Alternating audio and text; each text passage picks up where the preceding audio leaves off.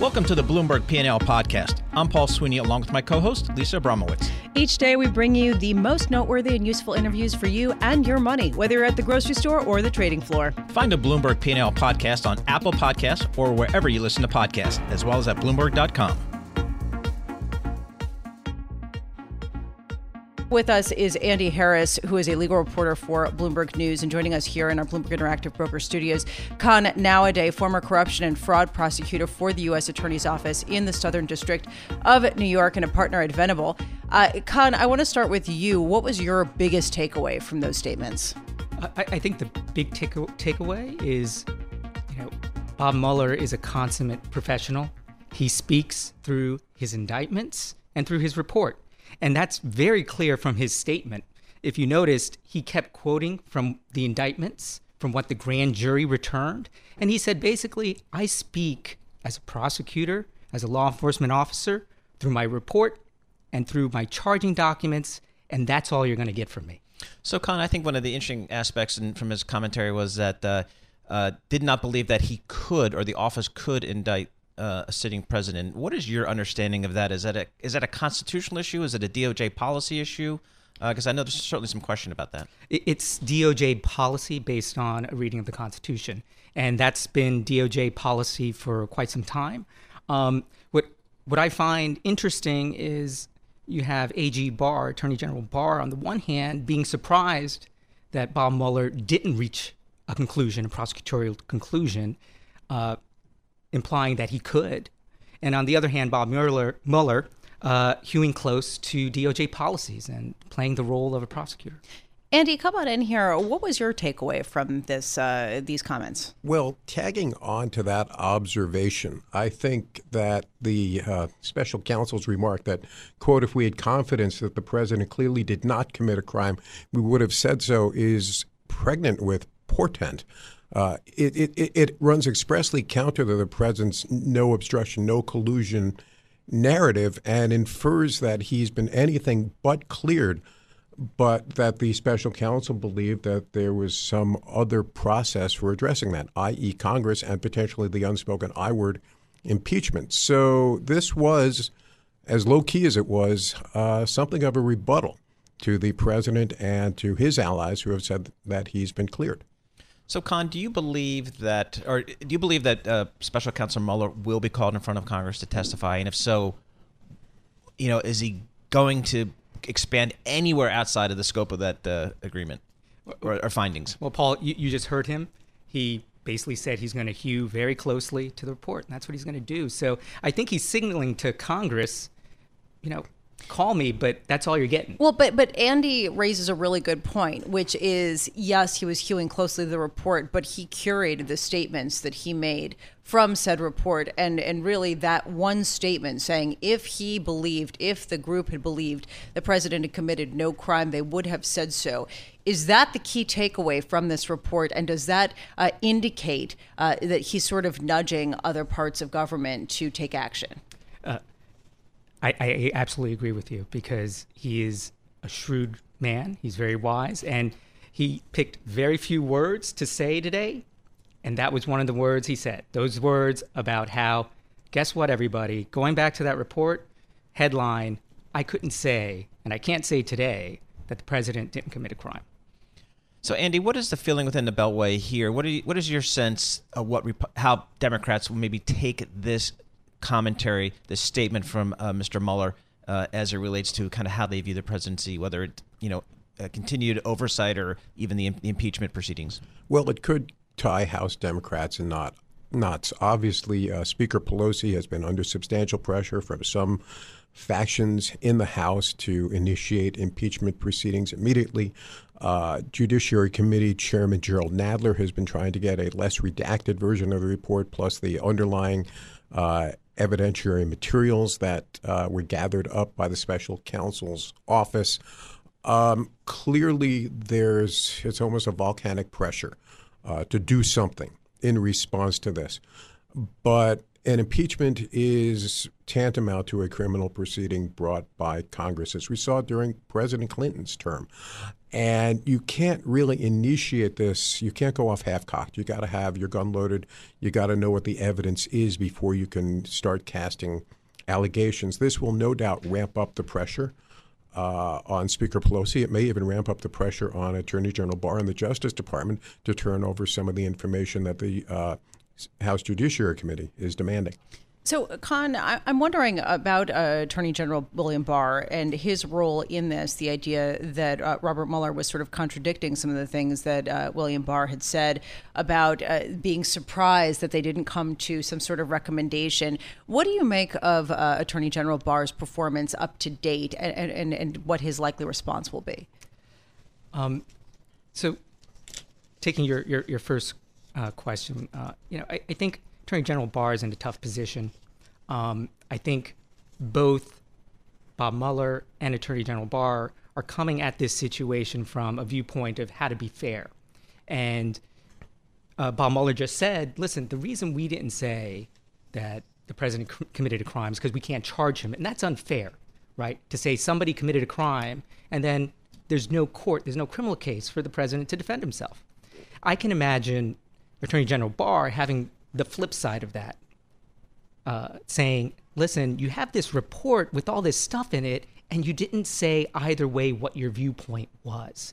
And now this report will be out there, so I'm going to have to say, listen, there's not enough to charge obstruction, because the report itself is unfair. So I think there are two ways to look at that. From Attorney General Barr's perspective, trying to be fair to the president by saying, well, this report is out there. They're going to want to know, what does DOJ think? So it's unfair to him if I don't say something. So, Con, what do you think your former colleagues in the Southern District of New York are going to do next? They're going to keep doing what they do every day, which is investigate crimes. I think Bob Mueller just made a very important point by saying, the OLC opinion allows us to investigate the president. And this is an investigation that should have happened. So that kind of insulates that investigation. At the same time, the prosecutors in the Southern District of New York, they're investigating things related to Manafort. They've just charged the banker with bribery who is involved with Manafort. They have other investigations going on, and those will continue. Those will continue beyond this presidency. Andy, I'm wondering, we are expecting to hear from Attorney General Barr within the next few weeks. Isn't that so? I believe that we are. Of course, again, this is a very fraught relationship that the Attorney General has right now with House Democrats. So it'll be interesting to see in what context we do hear. A committee there, I believe it was a Judiciary Committee, actually voted to hold the Attorney General in contempt for spurning a subpoena to appear before them. That has not yet gone to the full House for a vote, so it's kind of hanging out there in the ether. But at some point, in some format, we will likely hear from the AG. And just, do we have a sense of what Attorney General Barr's reputation is, sort of how his comments have been perceived, and sort of what you're hearing from the legal community? Boy, that's really an eye of the beholder question. Yeah, this isn't his first go-around as Attorney General. He also served under the administration of President George Herbert Walker Bush. And where, on the one hand, some people see him as a dedicated and experienced lawman and a good choice for the job. On the other hand, people from across the aisle look at him as somebody who is a partisan. And I think it was William Safire at one point called him General Cover-Up. So Barr's reputation is, again, depending on who's looking at him and whether or not the glass is half empty or half full. Andy Harris, thank you so much. Andy Harris, Sure. Bloomberg legal reporter, joining us and giving his thoughts on the Mueller statement. Joining us right now is Tim O'Brien, executive editor for Bloomberg Opinion. And staying with us is Ken Nowadaye, former corruption and fraud prosecutor for the U.S. Attorney's Office in the Southern District of New York and a partner at Venable LLP. So, Tim, just love to get your takeaway from the statement by Mr. Mueller. I don't think he was saying anything particularly new. I think he clearly used this opportunity to talk about the fact that his investigation was wrapped up, and then he was moving on to emphasize what he think was important about his work. And to me, the two things that popped out were obstruction of justice undermines the core mission of a law enforcement investigation. And I think he chose to emphasize that perhaps because the Attorney General, William Barr, did not. especially when he first rolled out the Mueller report's findings. I think, secondly, he made a very, trenchant point about the fact that if they could have absolved the president of not committing a crime, they would have done so. On the other hand, they didn't feel it was within their power to charge the president with a crime.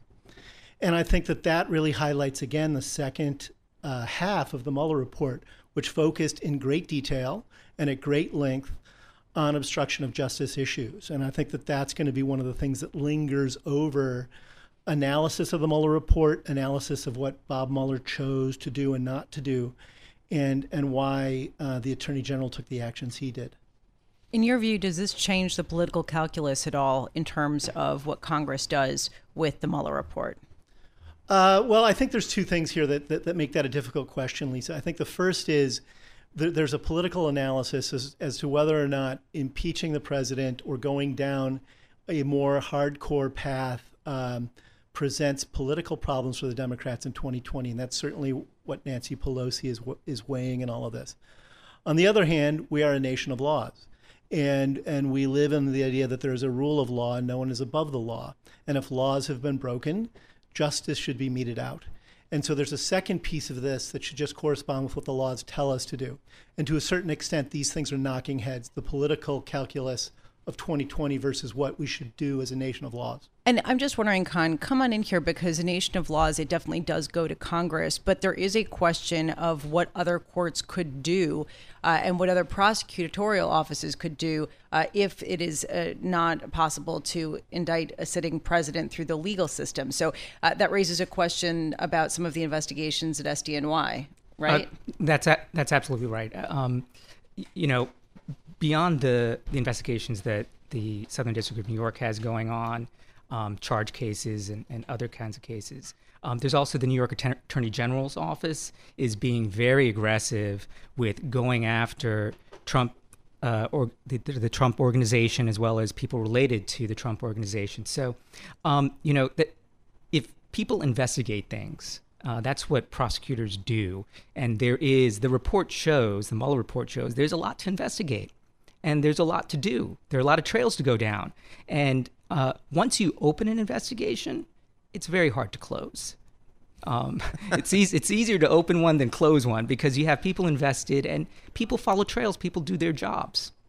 So, Tim, what do you think the response will be from the president to Mr. Mueller's statement?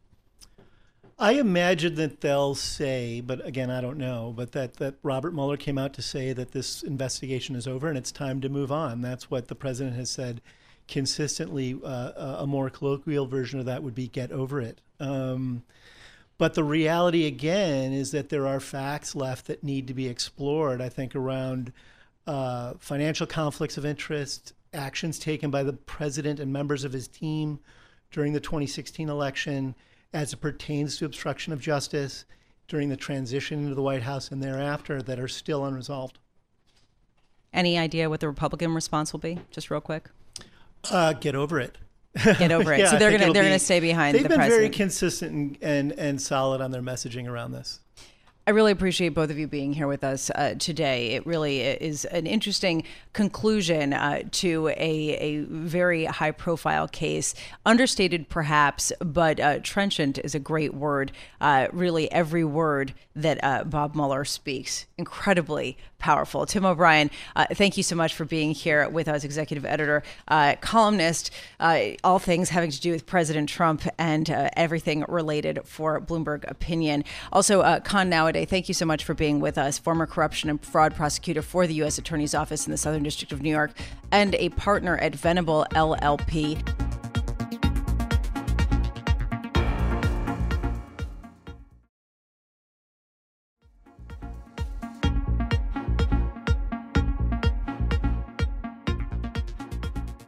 But first, let's take a look at the bond market. Bond yields continue to grind lower. The yield curve is inverted. The question for many investors is, does this mean a recession is imminent? To answer that and other issues, we will speak to our good friend Jim Bianco. Jim is president and founder of Bianco Research. He's also a contributor to Bloomberg Opinion based in Chicago.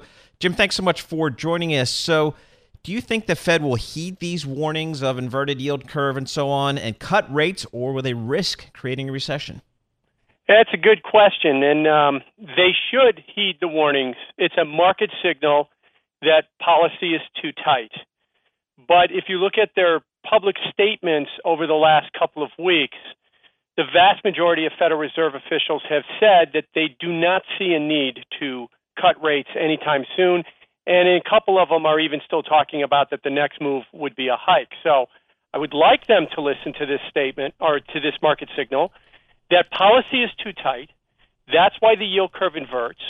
If the yield curve stays inverted for a protracted period of time, it just cumulatively weighs on the economy until you potentially get a recession.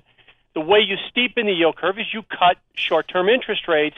I hope the Fed listens to that and does that exact thing. Well, Jim, it depends which yield curve you look at, because actually there are different stories being told depending on where in the curve you look.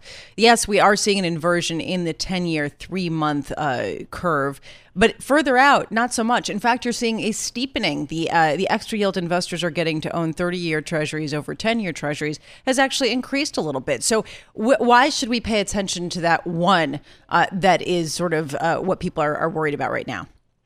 You're right that the 30-year yield is got a massive steepening. It's 45 basis points, almost 0.5% higher than the 10-year note. But the 30-year tends to be kind of a special trading vehicle with not as much economic implication as, say, the 10-year and the 3-month do. Most economic studies have been done on the 10-year and the 3-month. It's been modeled off of that yield curve, and that one seems to play the best with giving us an economic signal. The signals you'll get from the far end of the curve, like the 30-year, 10-year spread, tend to be more technically driven about flows and about trader sentiment and a lot of things that do not directly impact the economy. That's why I focus on that 10-year, 3-month curve as much as I do. So, Jim, the yield curve inverted earlier this year. It's inverted now, but is there a certain time period where, in terms of duration, that it starts to get your attention and you think it should get the market's attention? Yes. I've used 10 consecutive days, and we're in day 4 right now. Back in March, we got to 5 days, and then it uninverted. Now, why do I use that conceptually? What I'm trying to say here is the yield curve is inverted today. It means policy is too tight today. It means policy was too tight yesterday. If it continues week after week, month after month, and I'll use 10 consecutive days because once you start getting into that realm, you usually don't uninvert it.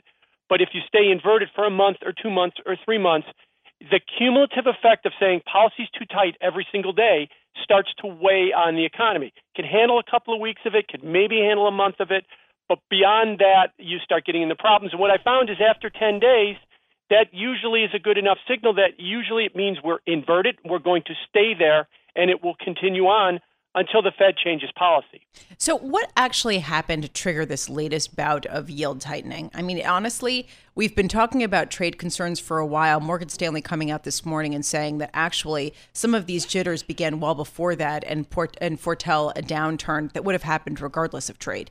Do you agree? Yeah, I do agree with that. And I think that what's changed is the perception on inflation. And the answer is there isn't any. And there's none coming. And now we've got crude oil prices, which is a big input to headline inflation falling, and it also has an additive effect on core inflation as well, too. Most economists will say, look, the Fed's not going to cut rates. Look at the economy's fine. That's not what the market's looking at. The market's looking at no inflation at all. Now you've got falling crude oil prices. Maybe, as Gary Schilling wrote in a Bloomberg opinion column yesterday, and I thought he made a credible case, trade wars and tariffs could maybe even be deflationary for the economy, too. If that's going to depress inflation, then I think that's what the market's focused on, saying, look, you've got very low inflation. That's what's restrictive about interest rates, and that's why you need to cut. It's not about real GDP at this point. So, Jim, the Fed has said pretty consistently recently that it is data dependent. What data are you looking at? What data are you putting into your model? I'm looking at the inflation data right now. I think that is the data that is driving why the yield curve is inverted, why the Fed fund futures are saying that there will be a cut in September. So I'm looking at the inflation compensation from the Treasury inflation protected securities market or the TIPS market. I'm looking at a lot of the inflation numbers as well too, some of the surveys, and the price of crude oil, because that is a big input into what people's perceptions are of inflation, and all of that is going down right now, especially overseas. In Europe, you're at multi-year lows in some of those market measures of inflation expectations, screaming at Mario Draghi that he should be considering something as well, too, in terms of cutting rates or easing policy. So those are the inputs I'm looking at, and all these inflation expectation and actual inflation numbers are heading lower, and that's why this market wants a cut. We're speaking with Jim Bianco, the president and founder of Bianco Research, talking about the story of today, which is the drive lower in benchmark government bond yields globally in developed markets. And I'm trying to figure out, Jim, what exactly does this say about risk assets? Because up until now, lower yields has meant support for riskier credits as well as equities. Is this time different with respect to that, too? It's getting there. You're definitely right that normally you would have seen lower yields be somewhat supportive. But I think that the reason you're starting to see risk assets wobble with falling interest rates is that there is a heightened fear of too low inflation. Let me put a definition on that. Why do we worry that inflation is too low? Because in the next recession, and there will be one at some point, we haven't repealed the business cycle, inflation will fall. If we start that recession with a 1% inflation rate, the fear is it will fall to deflation, which is very stressful on the financial services community, very stressful on the banking system. And that's what the Fed will pull out, and all central banks will pull out all stops to prevent deflation. And one of the ways they try to do it is let's not start at a very low inflation rate. So I think what you're seeing in risk assets is as interest rates go down and as risk assets fall, a classic risk-off sentiment that is worrying that we might start to see too low of inflation. I don't know if I'd go as far as deflation, but too low, and definitely not where you'd want to start if we're going to have a downturn. So, Jim, to what extent do you think this Federal Reserve is influenced by the market? There's certainly been some concerns that the move in December and then the easing in the first part of the year were market influence. Is that a real concern? Yeah, I think it is a concern, and I was going to answer the question that they seem to be reactionary. There was plenty of evidence going into that December rate hike that the markets were unsettled by the idea of another rate hike. The markets were unsettled by automatic pilot with the balance sheet continuing to move lower.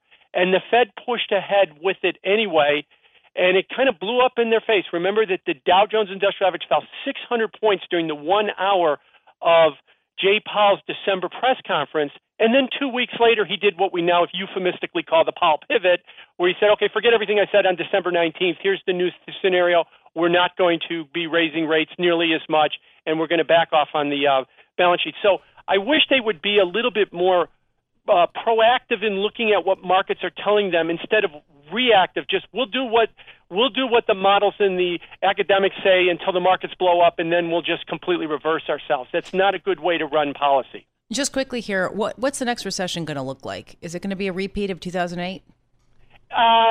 If you can tell me if there's an over-levered sector that could actually drag the economy down, then yeah, it could be. But I don't see that, and I don't see that in the leveraged loan space as well, too. I think the thing that could really hurt this economy, which is what I think the markets were signaling in the fall, is higher interest rates. As the old saying goes, usually the Fed raises rates till something breaks. Well, we got the 3.25 on the 10-year in the fall, and all of a sudden the markets seemed to get, they didn't break, but they got really wobbly at that point. As long as interest rates don't shoot higher, I think that if we have another recession, I'm not saying we will, but when we do, it will be more of the garden variety. If it comes on the back of spiking inflation and driving up interest rates with all the debt we have, that could be problematic.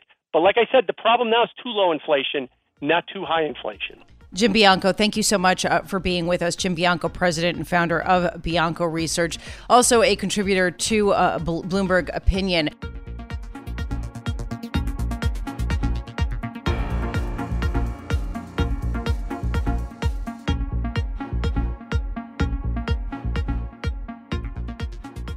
In March of this year, an upstart mobile phone manufacturer entered the market with what it bills as the state-of-the-art mobile handsets and wireless connectivity at an unbeatable value.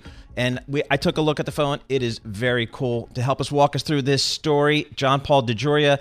John Paul is the co-founder and CEO of ROK Group, also the CEO and co-founder of Paul Mitchell and Patron Spirits. I believe Patron was sold to Bacardi in 2018 for $5.1 billion or something. That was the valuation. That was the valuation. Congratulations on that trade. John Paul, thanks so much for joining us. You walked in, you showed us this phone, and what amazed Lisa and I was there's 3D stuff, and we didn't have glasses on. Yeah, it's 3D without glasses, a technological breakthrough. And it's a rocket phone, like a rocket ship going on the moon, ROKIT, rocket phone. And it's very, very advanced. The phone has dual SIMs. It's unblocked for the world, which is kind of cool. Wi-Fi comes with it, and a year's worth of telemedicine, plus other little bundles we have. I think what really blows people away is not only is it advanced, and 2 cameras, regular camera and 3D camera, but blows most people away is the price, especially the retailers here in the United States and the consumers. We wanted to have a little bit of profit, not a lot, but get them out there. The price on the phone is our big one is only $299. And our normal one, which is what most smartphones are, is $199. That's the retail price. And that comes with the 3D and everything. And you don't have to be attached to any carrier. You go with any carrier you want, any plan you want. Because remember, it's worldwide Wi-Fi. So you can make calls all over the world free. You know, Paul said that he was struck by the phone. I was struck by John Paul DeGioia, your enthusiasm for it and the sparkle and just sort of your energy, given the fact. And what was interesting to me is sort of it explains how you at one point were homeless and ended up co-founding Paul Mitchell and Patron Spirits, and now you've moved into phones and sure. Sort of the energy that sort of drove that. I'm just wondering here, your focus on content is very interesting because a lot of other big cell phone companies and tech companies have been trying to move into the media space. How did you do it here? Well, we ended up with this great technology of 3D that actually works on a smartphone. It actually will work. People have tried it before, didn't come across as good. Anyways, came across really great. So once we had that and we started tying up exclusives on content, we were anticipating this would work. So we went to studios, and think of it, if you have a 3D movie, it's in the theater or IMAX, but after it's there, it sits on the shelf because there's no other, format to put it on. Well, so we took it off the shelf, gave them some money for it, of course, paid, some nice money for it, and then got the exclusive on it for the next 3 to 5 years for these various things. So it all kind of was in harmony, and we're so excited. I know that it was unbelievable. Like, for example, take Walmart, who's starting to launch it June 17th in their stores, and right behind that is Costco and many others. But Walmart was hard to believe. They sent a team over to Asia to check out where they're made, how perfectly they were made. They worked exactly as we said, and we had the capacity to make a lot. And they said, yeah, this is great. So right now, the only place you get it now would be either on Walmart's website or go to ROKIT.com.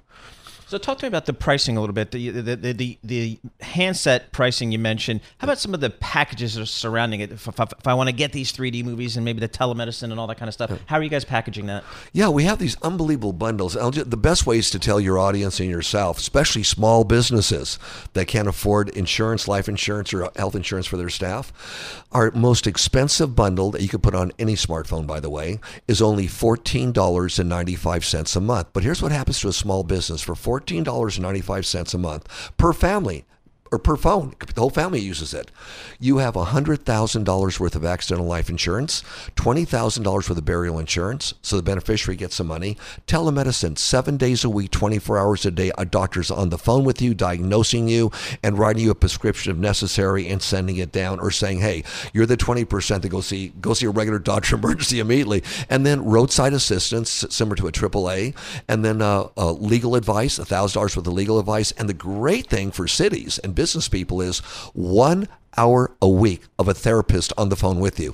That's our big bundle. That's our $14, and we post it for $4, $5, other little bundles, but that gives you an idea. So we want to change the game and make affordable for everybody insurance and things of that nature. You know, there are a lot of aspects to this. You're sort of at the epicenter of a lot of the revolutions that are going on right now. One of them people talk about is the slowdown in the smartphone market. And I'm wondering, you know, how you're sort of fitting in there. I understand that your product is different, but not only is there a slowdown in demand, but there also are pressures when it comes to trade tensions and supply chains. 100% correct.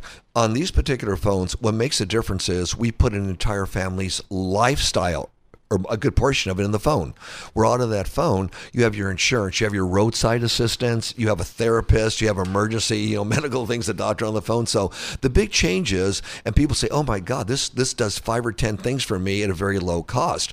And your Rocket phone is just, pretty incredible. So we're a whole different avenue. Whereas we thought years ago what we need to step up so that we could compete and give the public something they don't have right now. And we have the patent, by the way, on bundling on cellular phones. 20 seconds. Do you sell anyone's data or do you collect it? Excuse me? Do you sell anyone's data that you collect? No, we don't collect anybody's data, nor do we sell them the data. And by the way, most of the parts are not made in China. They're made in other places, especially the United States, shipped there. China wants to distribute our phones because they can't get the content. I ask that just simply because if everybody's talking to their therapists on the phone, they might be worried about No, we don't do any of that. We don't collect anything. We collect nothing. We're all about peace, love, and happiness. It's like the culture at all the Paul Mitchell schools. Our peace, love, and happiness as a hairstylist. How do you have peace, love, and happiness in your life? One of them is that you don't have to be afraid of anybody listening in or tampering with your freedom and privacy in our great country. Jean-Paul DeJoria, thank you so much for being here with Always us. a pleasure. Jean-Paul DeJoria is co-founder and chief executive officer of the Rock Group, talking about his Rocket phone. Also the CEO and co-founder of Paul Mitchell and Patron Spirits. Thanks for listening to the Bloomberg P&L podcast. You can subscribe and listen to interviews at Apple Podcasts or whatever podcast platform you prefer. I'm Paul Sweeney. I'm on Twitter at PT Sweeney. I'm Lisa Abramowitz. I'm on Twitter at Lisa Abramowitz1. Before the podcast, you can always catch us worldwide on Bloomberg Radio.